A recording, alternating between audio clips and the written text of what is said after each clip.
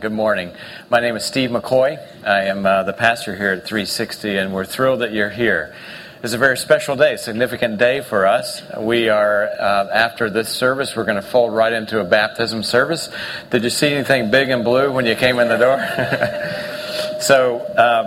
At any rate, baptism service right after that, youth swim party at 1:30, just so you know. No diving. That's what I'm at any rate, we're thrilled today. We're going to have a whole group of people make a significant step in their life that says very similar to what we would say in marriage.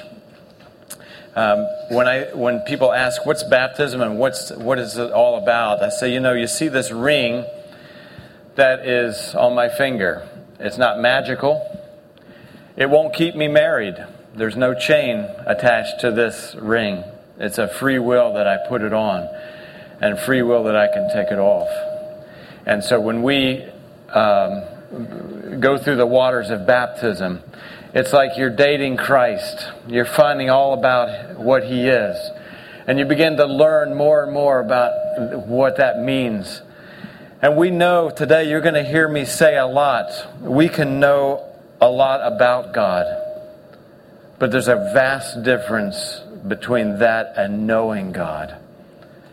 I can know a lot about a girl, about my wife before I married her. And we begin to ask questions. What's she like? What are her favorite movies? What are where are the places that she likes to go? And then you begin to date. And you think you know each other.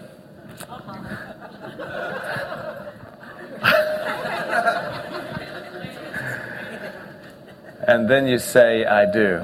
I will. You say, yes. And then you put a ring on your finger. And then you begin to know that person rather than know about them. Today, in our gathering, I'm going to talk to those who are going to get baptized. And baptism is not a private thing. It's a public thing. It's the whole point. That's why you say, see my ring? I'm taken. I have a princess. She's mine. And stay away. And for that reason, I want those who are getting baptized today, some of the children are over on the other side, but if you're going to get baptized today, we want to celebrate together with you. Would you stand so we can recognize who you are today?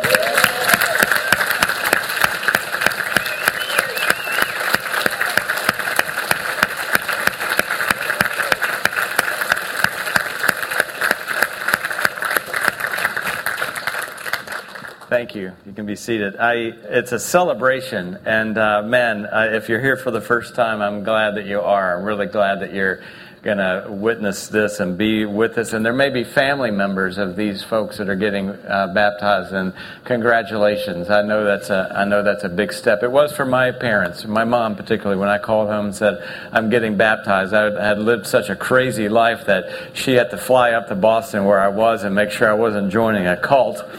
And it just so happens that when I went up to Boston, she came up to Boston to check me out. It just so happens there was a man in town who was speaking. His name was Billy Graham. And I invited her to go with me. And guess who went up front to say yes to Christ? And wow, that was a day. That was a day. And so if you're a family member, we're glad you're here. And I know it's meaningful to see someone close to you. Sometimes we think when we get a ring on our finger, that's the end. I think a lot of guys do, at least. I've been dealing with marriage for too long. Yeah, some girl said, come on, bring it now. We chase the princess and we arrive at the castle, and we get to the castle. There she is, and we win the princess over. And I think for a lot of guys, they put the ring on, they made it. This is it. Let me just say, it's the beginning, and it's not the end. And baptism is not the end. Your whole quest in life was not just to find Christ. Sometimes we say that, man, it's all about getting saved. It's all about having getting connected to Christ. It's not.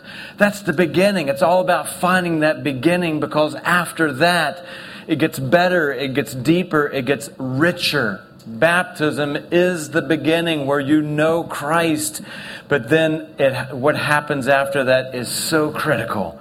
Walking with God, knowing God, appreciating God, growing in your depth with God. It's all about that. I was thinking about this week because my computers are growing old. My laptop is 5 years old. My desktop is 7 years old. And I was just thinking, because I have an Apple and a PC, and we won't get into that. That's like me saying something about the Republicans and the Democrats. They're dumb preachers and there's smarter ones. I'm going to try to be smarter. So if you're a PC person, wow. Anyway, so...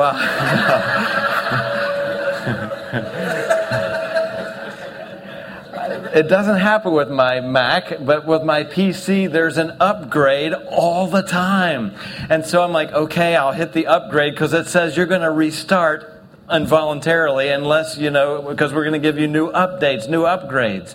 And then you upgrade, you say, okay, you upgrade, and you're sitting there, you're waiting, you got a lot of things to do, you're waiting for it to download the upgrade, and so it finishes upgrade, and you start working on something, the little window pops up and said, upgrades are ready. I'm like, what? I just upgraded. And I thought, aren't there things in life, most things in fact, that don't get upgraded? I have an old hammer that was my dad's, and it's beat to a pulp. Every time I use it, it gets older. It's got rust on it. It's worn around the edges. There is no hammer upgrade. I can't take it to Home Depot and say, I'd like to upgrade this. I got to buy another one. I'm thinking about anything. If you leave that hammer on a table, it's going to be the same if you come back to it for 5 years from now. Most things deteriorate. If you cut open an apple and you leave it on the table for 5 years, it's going to be the same. If you leave a Twinkie on the table and you come back 5 years, well, it'll probably be the same.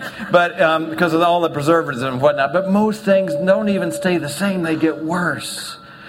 The computers upgrade. I still have my 7-year-old computer, and it's upgrading all the time. Today, what we're going to talk about is this. Christ upgrades us constantly. It is not enough to know about God, because I think we know a lot of things about God. Christ's heart is that we know Him, and we're continually being upgraded. This is the last week that we're going to talk about the prayer of Jesus. Just if you're coming in for the first time, and you're hearing about this collection that we've called it Eavesdropping. Because in all the scriptures and all the experiences that we have recorded of Jesus, those that were recorded by the writers of the Gospels, which are Matthew, Mark, Luke, and John, only John, who was very close to the heart of Christ, if you read the stories, only John is the one that recorded the only prayer of length that we have. Every other prayer is just a soundbite. My God, why have you forsaken me? And that's all we get. We've seen week after week how Jesus just went to lonely places. He withdrew from the rest of the crowd, the rest of the gang, in order to pray, and we couldn't even hear what He was saying. But this one prayer, we had the luxury of eavesdropping on what Christ prayed about. He prayed for Himself. He said, now, Father, is the time that I will be transferred from this planet into the next. And I'm ready. I've accomplished what you set out in me to accomplish. Then He prays for the people that are right around Him, the disciples that were brave enough and courageous enough and humble enough to walk with Him for over 3 years. And He said, I'm praying, God, now that I'm leaving, I'm praying, Father, that you will protect them, because they're going to face a lot, and most of them were martyred for their faith, all but one.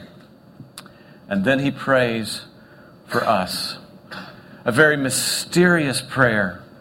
That Christ, I'm praying for things that are going to happen this afternoon, for goodness sake. I'm praying for things that may happen next week. Christ was praying for things that were going to happen 2,000 years later. Because time for Christ is totally different than time for you and I. If I sat here and spoke until 3 o'clock, most of you would be upset, and probably I would too. But for Christ, He's not measuring in those terms. And for Him to pray while He was there in 33 AD, for Him to pray for 2011 was nothing. We have to think beyond what we're normally capable of thinking in the supernatural realm. So Jesus began to pray for us. He prayed, first of all, that we would experience intimacy with one another like He experienced with the Father. He said, Father, let them be one like as we are one. A huge missing ingredient in church today. We come to a certain point in our relationships in church, the big circle, maybe the mid circle, the small group typically, and as I say a lot, we miss that small circle of one-to-one. I got to tell you, something is happening in this church, and you're going to hear more and more about it. We're going to begin to film some stories that are happening in the red zone, the small circle of people getting down and dirty, down and the heavy lifting of relationships, of saying, I've met one-to-one. We are meeting one-to-one. We are growing together. This is not just playing church. This is real relationships, because we heard just last week that only 7% of all men, Christian men, non-Christian men, doesn't matter, 7% of men have a best friend. Just 7%. That means 93% of us have nobody, no other guy to call when it's 2 a.m. and we're in crisis. We are in desperate need of small circle, and Jesus prayed for exactly that. He also prayed, then He moved deeper in His prayer, and He said, Father, I'm praying vertically that they will walk in us, that they will exist and live and breathe, and all their motivations and choices will be in us, you and me, because the world will see that. And that will be the thing that will attract people. I'll say it again. Nobody will be attracted about how much I know about God. That, the old saying goes like this, that no one cares how much you know until they know how much you care. No one really gives a flip if you got big theological words that we can rattle off our Christianese like, hey, praise the Lord, hallelujah, until they see that it's real. And Jesus prayed for that. Jesus then turned His language, as we saw last week. He said, let them be one. May they be in us. But then He passionately said to the Father, I want something here. I want them, these people who follow me. When he was speaking to those who are baptized, they're getting baptized today, He was praying for you. He says, I want them to be where I am when post-planet comes. I want them to be in heaven. That's how passionately He's saying these things. He's not like, God, if it's your will. He said, I want them, God. It's not very frequent that we say, I want something. Today we come to the final chapter of this prayer, the final words of Jesus, and He's going to then give to us a commitment. When we pray, there's so many dimensions of prayer. Sometimes when we pray, I try to begin with thanksgiving. Some people begin with praise, or some people begin right and jump in and say, God, I need this, I want this. There's no formula. But there's so many different dimensions in prayer. Sometimes we thank God. Sometimes we praise God. Sometimes we ask God to take inventory of our lives. There's sometimes where we confess once God has taken that inventory, and we look into the closet of our life and say, God, you already know this, but I'm just going to say it out loud because you know the weak links in my life, and I want to say that out loud. But in prayer, there are times where we say, God, I will do this. I'm committing to you. I'm agreeing that I'm going to do this. I'm saying out loud to you that you have my agreement, my guarantee that I am going to work hard at what I'm about to say. And Jesus ends His prayer with this kind of commitment of proportions that I don't believe that we can actually comprehend. We begin reading today in the 17th chapter of John's story of Jesus, the final words of Christ's prayer. Jesus prays this: Righteous Father, though the world does not know you, I know you, and they know that you have sent me. I want to take note again that he doesn't say the world doesn't know about you. Ask most people in the marketplace today, have you ever heard of Jesus? And they'll look at you like you're nuts, because they'll say, of course we have. We know who Jesus is. But do you know him? That's what Jesus is speaking here. And they know that you have sent me. I made you known to them, and here is the prayer of commitment. Jesus is saying, and I will continue to make you known. It wasn't a one-time offer. It wasn't a one-time experience. Oh, great, I've made them known to you. Hasta la vista, I'm out of here. I'm going to continue at age after age, person after person, generation after generation. I would say even in your life, week after week, day after day, Christ is still on the job, and he said, I will, Father. I commit to it. I agree to it. I guarantee you, I am surrendering to continue to make you known in order that the love you have for me may be in them, and I myself will be in them. When Christ came to the earth, that was one of his primary jobs. John, the very person who recorded this prayer, said these words about Christ when he came into the world, and in the very first chapter of John in verse 18. He says this: no one has ever seen God. Now, when I read that line, I'm always reminded of this story that I feel compelled to tell at least once a year about the first grader. I have a first grader at home, and he loves to draw. The first grader who was sitting at the table at school, and it was art time. And everybody was drawing different things. It was kind of free drawing time, and so everybody could draw exactly what they wanted to draw. So, one little girl was drawing a flower patch, another little boy was drawing dinosaurs, and Johnny was sitting at the desk, and he was drawing, and the teacher came over and looked over his shoulder and said, well, Johnny, what are you drawing? And he says, well, I'm drawing God. And she kind of, smirked and said, Johnny, no one really knows what God looks like. And he rolled his eyes and said, well, they will in a minute.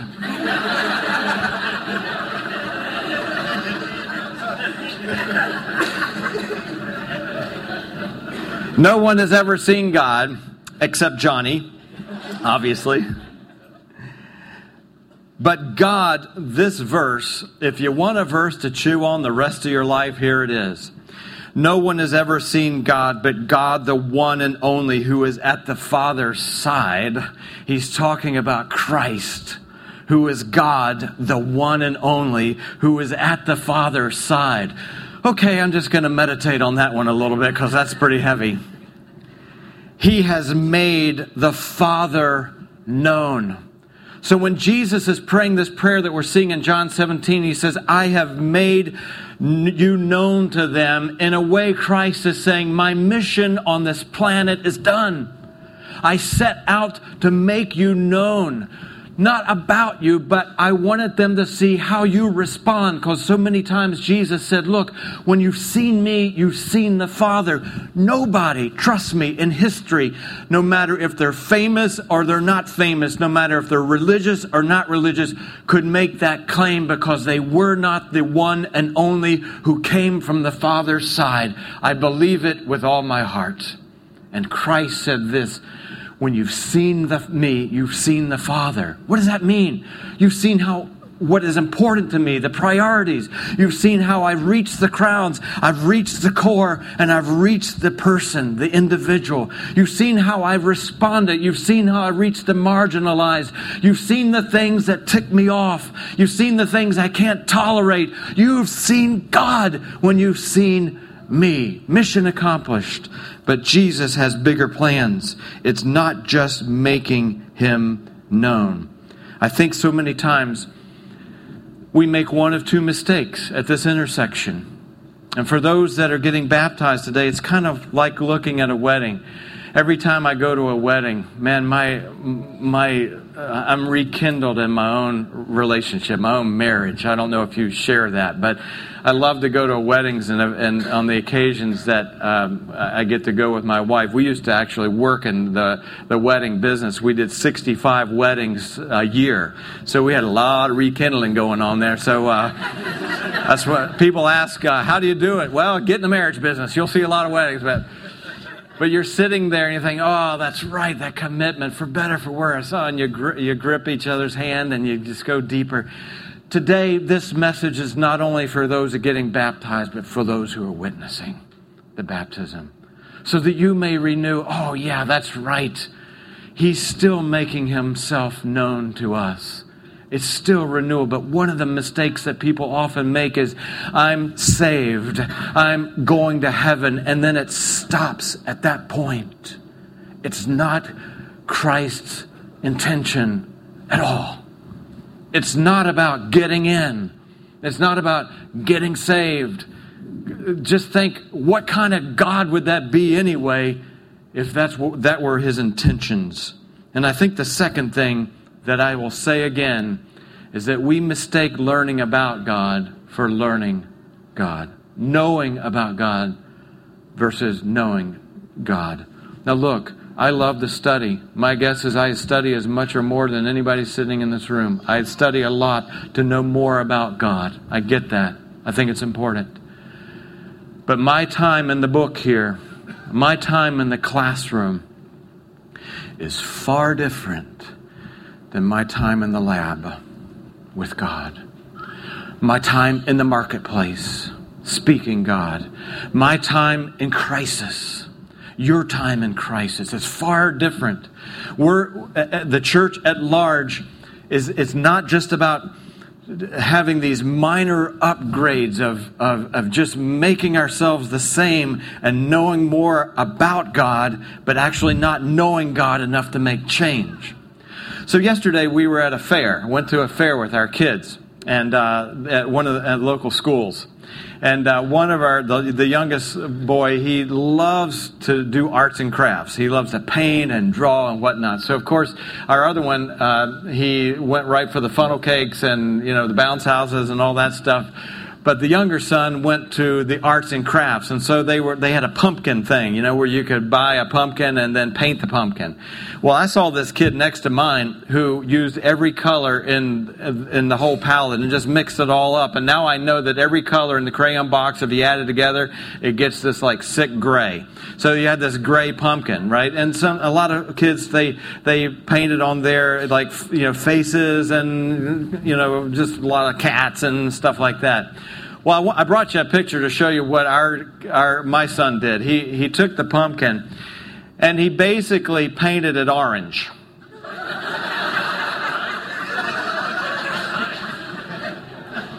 There's a little close-up for you.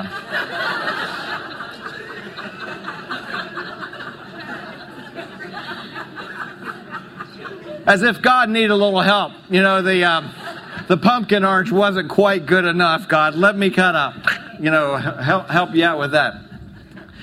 That's not a real upgrade to the pumpkin. And I think sometimes I'm looking at that and I'm thinking, isn't that the way I'm orange? And man, I want to upgrade to orange. And after that, man, I can't wait to upgrade to orange. And God is saying, no, man, you're orange. I want a bright blue. I want to upgrade to bright blue. I want to do something much different in your life. Look, we're going to look at a few prayers today. The Apostle Paul, one of the great writers of the New Testament and followers of Jesus, said this about the local church in this city called Ephesus. And he said this, here's what I'm praying for.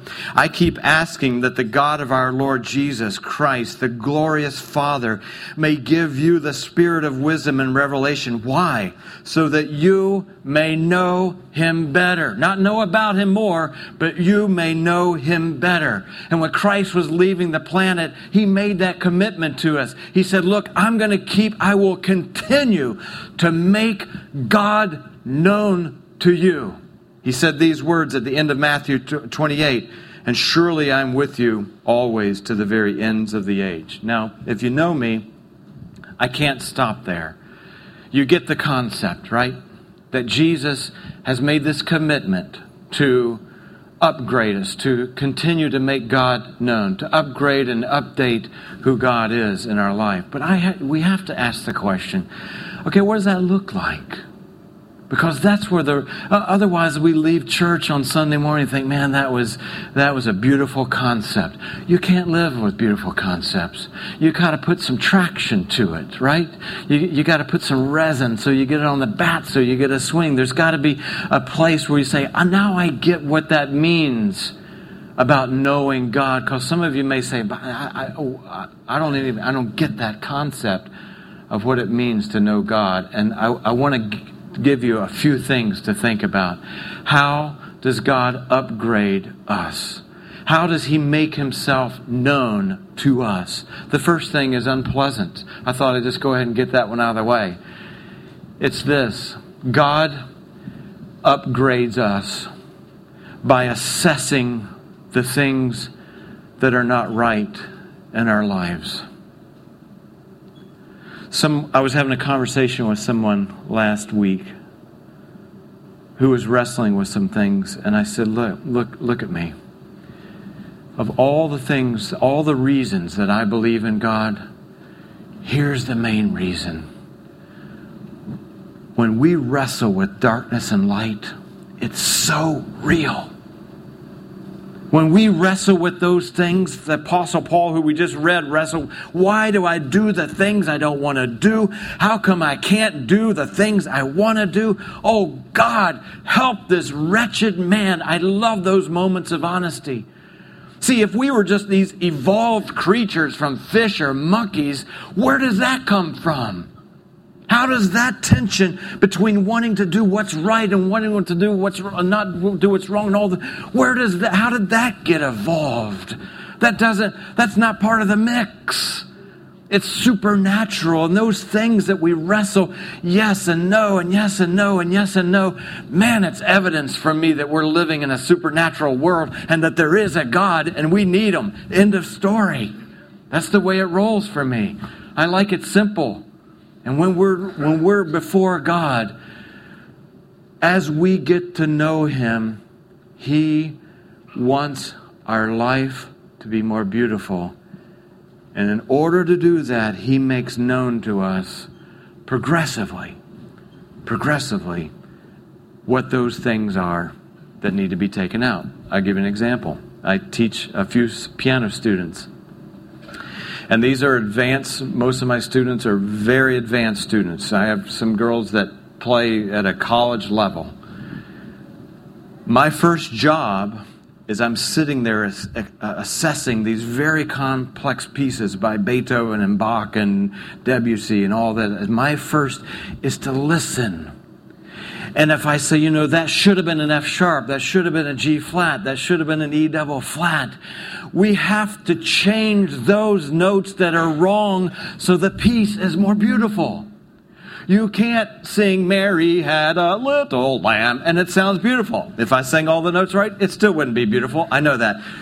But you have to change those notes, and Christ, as He's making Himself known, wants our life to play beautifully. And if there are things in there, if there's F sharps that should be F naturals, that may not mean anything to you. If there's wrong notes, God is not saying, I don't like you because you're doing wrong notes. He says, I love you and I want you to be I want to make myself known to you so your life plays beautifully. So we're going to make some modifications. How do I know God is making an upgrade in my life? I begin to sense, wow, I need to modify.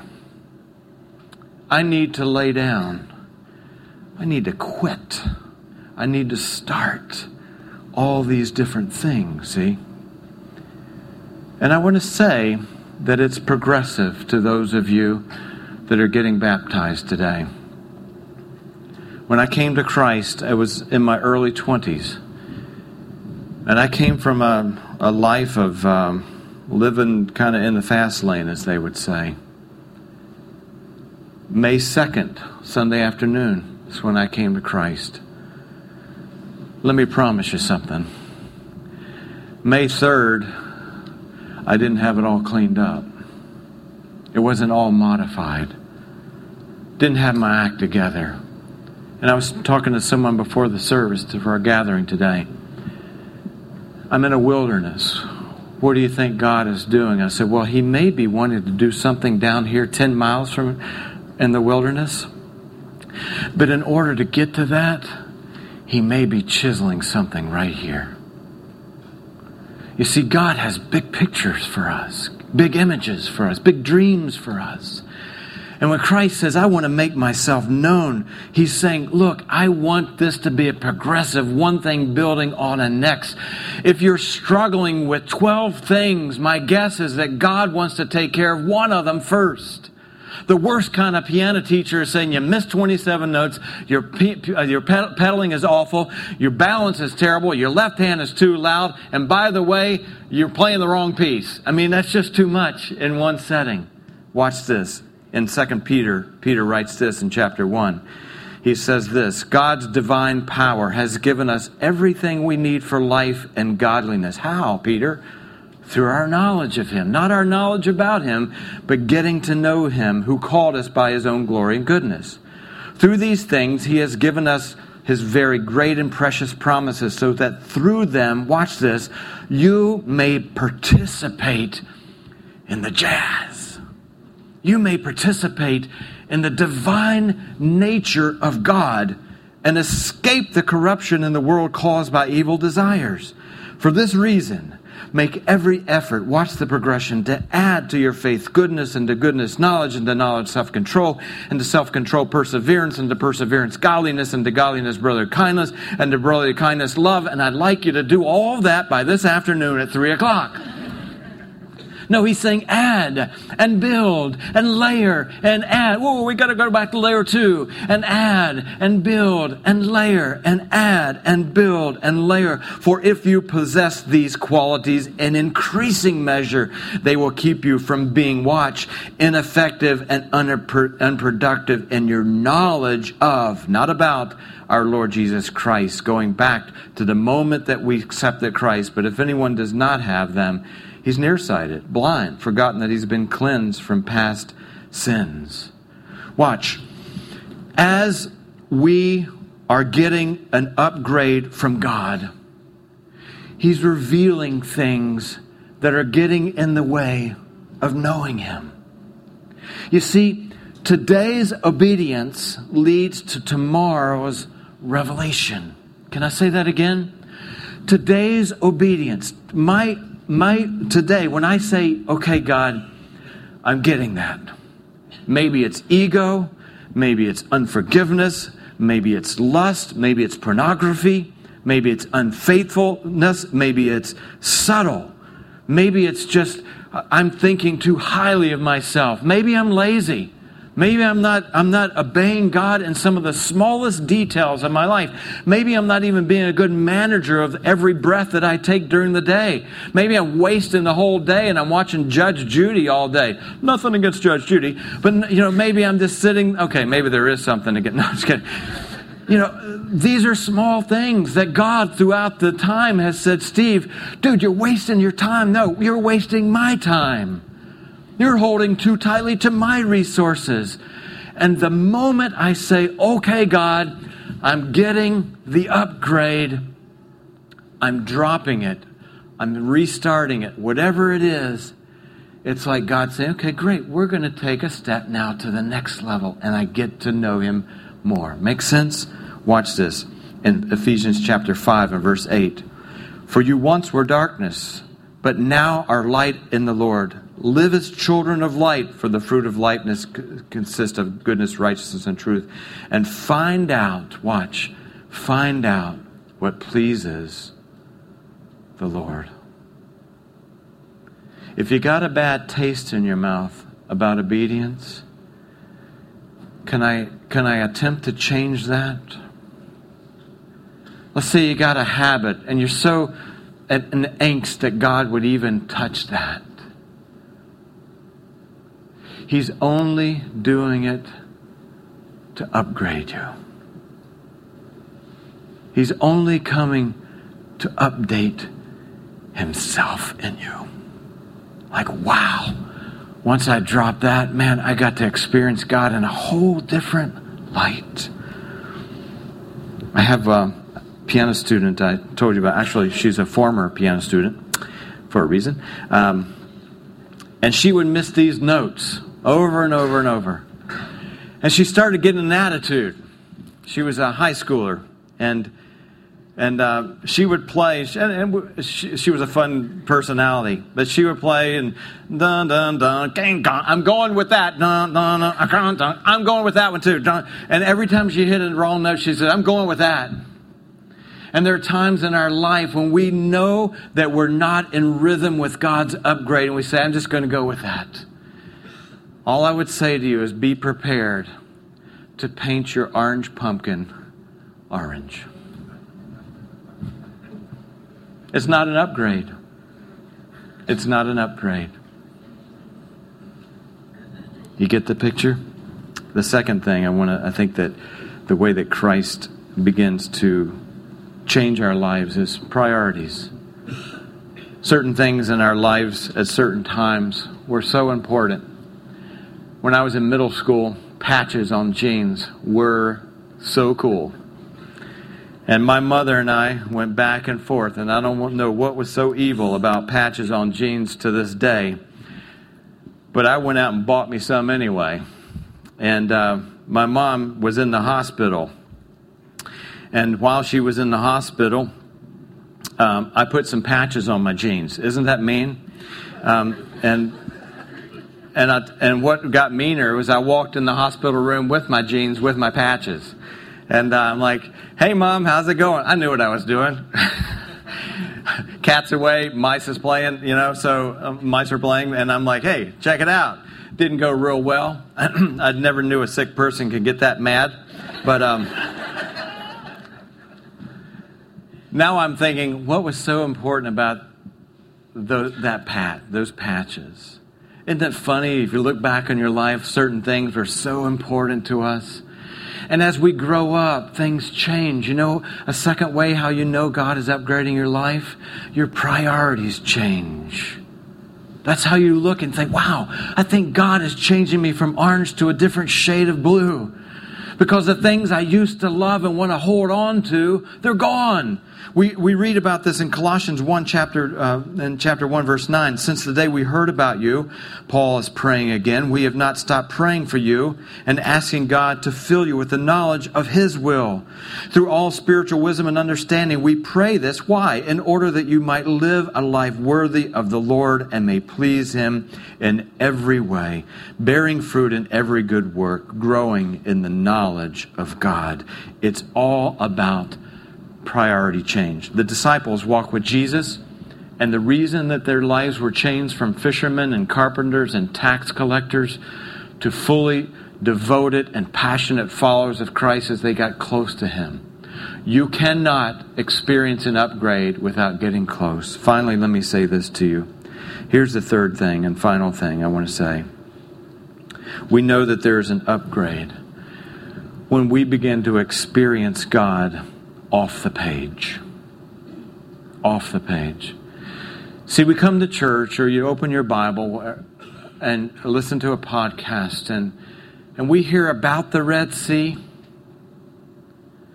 But when you are in your own personal Red Sea, when you're facing what looks like an insurmountable wall, and now you experience the power and the faithfulness of God in those moments, then you begin to know God rather than just know about God. When you are being tossed off the ship like Jonah did and rejected, and you feel rejected, and then God embraces you in those moments, God is upgrading your life. When you're in a squeeze, you now know God's faithfulness. When you have stepped off the line, you've blown it, you've screwed it up, and you go back to step on the line, you say, "God, I can't even look to heaven right now. I can't even lift my eyes to see you. I'm not even worthy to be here praying to you." And you sense those arms around you, like the arms of the prodigal son's father, You no longer know about mercy. You know mercy. And there's a huge, huge difference. When you are alone, you know the enveloping presence of God, not you just know about it. When you're grieving, and this strange sense of joy comes from no man, no woman, no child, no textbook, no TV preacher, no live preacher, but it comes from the inside out, and the joy of the Lord becomes your strength, and you think, what is that? When my dad was killed on Halloween night in a car accident, and I was just on the floor, couldn't even stand. I didn't have the human strength to stand. And the presence of God, when I didn't even want it, God, I'm so sad, you can leave me alone right now. And the joy of Christ that comes up within us, and it becomes your only strength. You know God. Because there's a huge difference about reading about it and about experiencing it. And thank God that Jesus gives a rip about us enough that at the end of his prayer, he said, I will continue to make you known.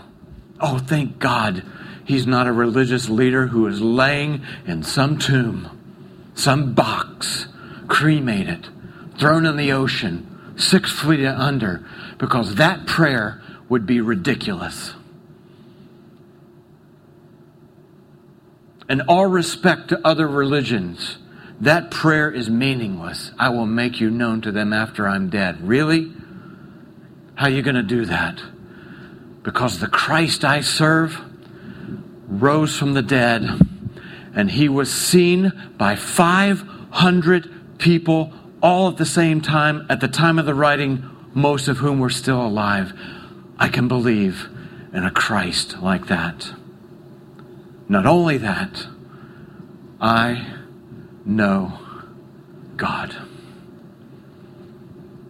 I know God. How about you? Take note, I didn't ask, do you know about God? Because I think a lot of people know about God, but perhaps don't know him. I would pray the same thing for you as Paul did in Ephesians 3.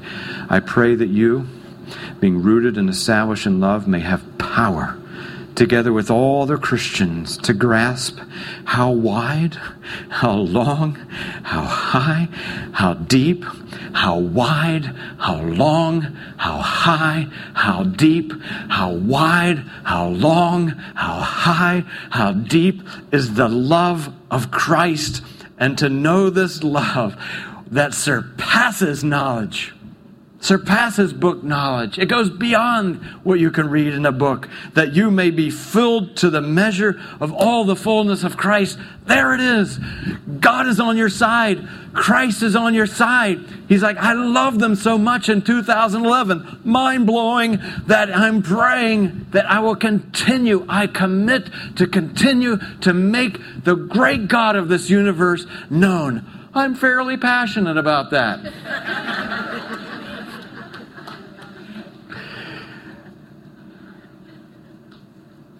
It's basically the only real thing you've got to hold on to in this lifetime. Don't mean to burst your bubble. I close with this. Jesus began this prayer. See, we sometimes think eternity as a destination, a place, with gates, and I don't know where we got the pearly gates from and all that stuff.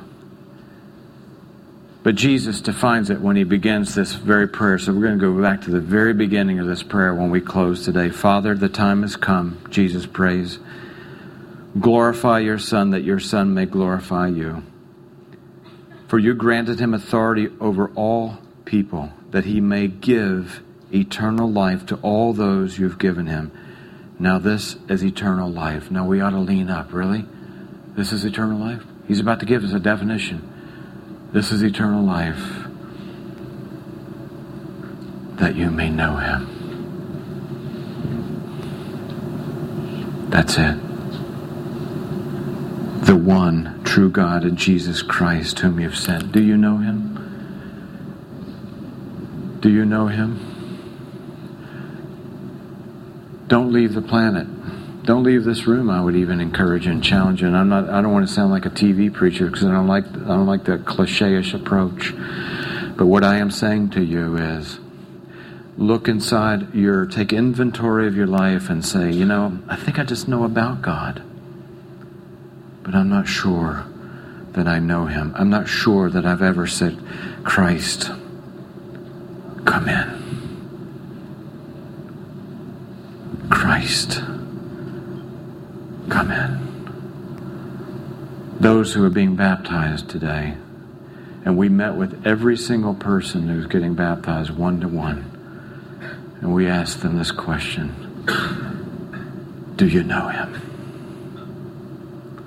Let's pray. Father, of all the things we've seen that Jesus prayed about today, God, perhaps this is the thing that encourages us the most. Christ, you were here on earth to make known the Father. But today in this prayer, God, we realize your job is still going on. Even though you spent a speck of time on earth, 30-some years, that speck of time in regards to eternity seems so minute.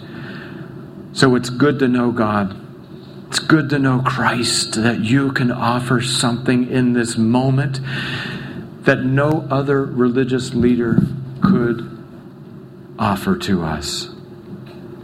And so, Father, I'm praying now in this room that there will be those who would say, I only know about God, but I want to know him. Come in, Christ. Bring your forgiving power. Let my past be erased and washed by the unparalleled blood that was shed on the cross. Let me experience the living power that raised Christ from the dead. And let me realize that only this prayer right now of come in Christ is possible because Jesus defied death, is alive and working. Throughout the course of this prayer, studying this prayer, we've invited those in this room to simply, as every eye is closed and we're praying, in a moment of a faith decision, a decision of saying, I don't even understand it all, but I want Christ inside. I want to know God. You may have been in church 1 week, or you may have been 1 decade or 2 decades, and I only know about God, but I want to know him. I want to accept Christ. I want Christ to come in. As we're in this mode of prayer, is there anyone, every week we've had someone who would just put a hand up and say, I want to know Christ. Is that you this morning? Would you raise a hand if that is you, and you can put it right back down. And I'm going to pray for you. And there are times where you just want to just visibly say before God, that's me. I want you to see my hand. Is there anyone in this room this morning that would say, I want to just raise my hand in this personal moment of prayer? Yes, thank you. Anyone else, you can put your hand down. Thank you. Anyone else? I want Christ inside. We're just going to pause for a moment. Anyone else? Father, thank you for this incredible promise from Jesus. And now, God, we witness those who have said yes to you. We'll experience a surrender and a commitment to follow you. And we're going to celebrate that, God. And so thank you that, Jesus, that you are risen from the dead. And when you say, I will continue to make the Father known, that that is possible. We love you today, God. Thanks for upgrading our life, even when it's hard, even when you're pointing out things in our life that you want to modify, change, do away with, upgrade. Even when our priorities are being changed from things that we've held on to so tightly, God, we want to give them up so we get the next step of revelation of who you are. And finally, God, in our own valleys of the shadow of death, in our own moments where we face the Red Sea or the loneliness of a barren wilderness, God, or on the top of a mountain, there's where we get to know you. So we love you today, God, and we just praise you. Amen. Amen.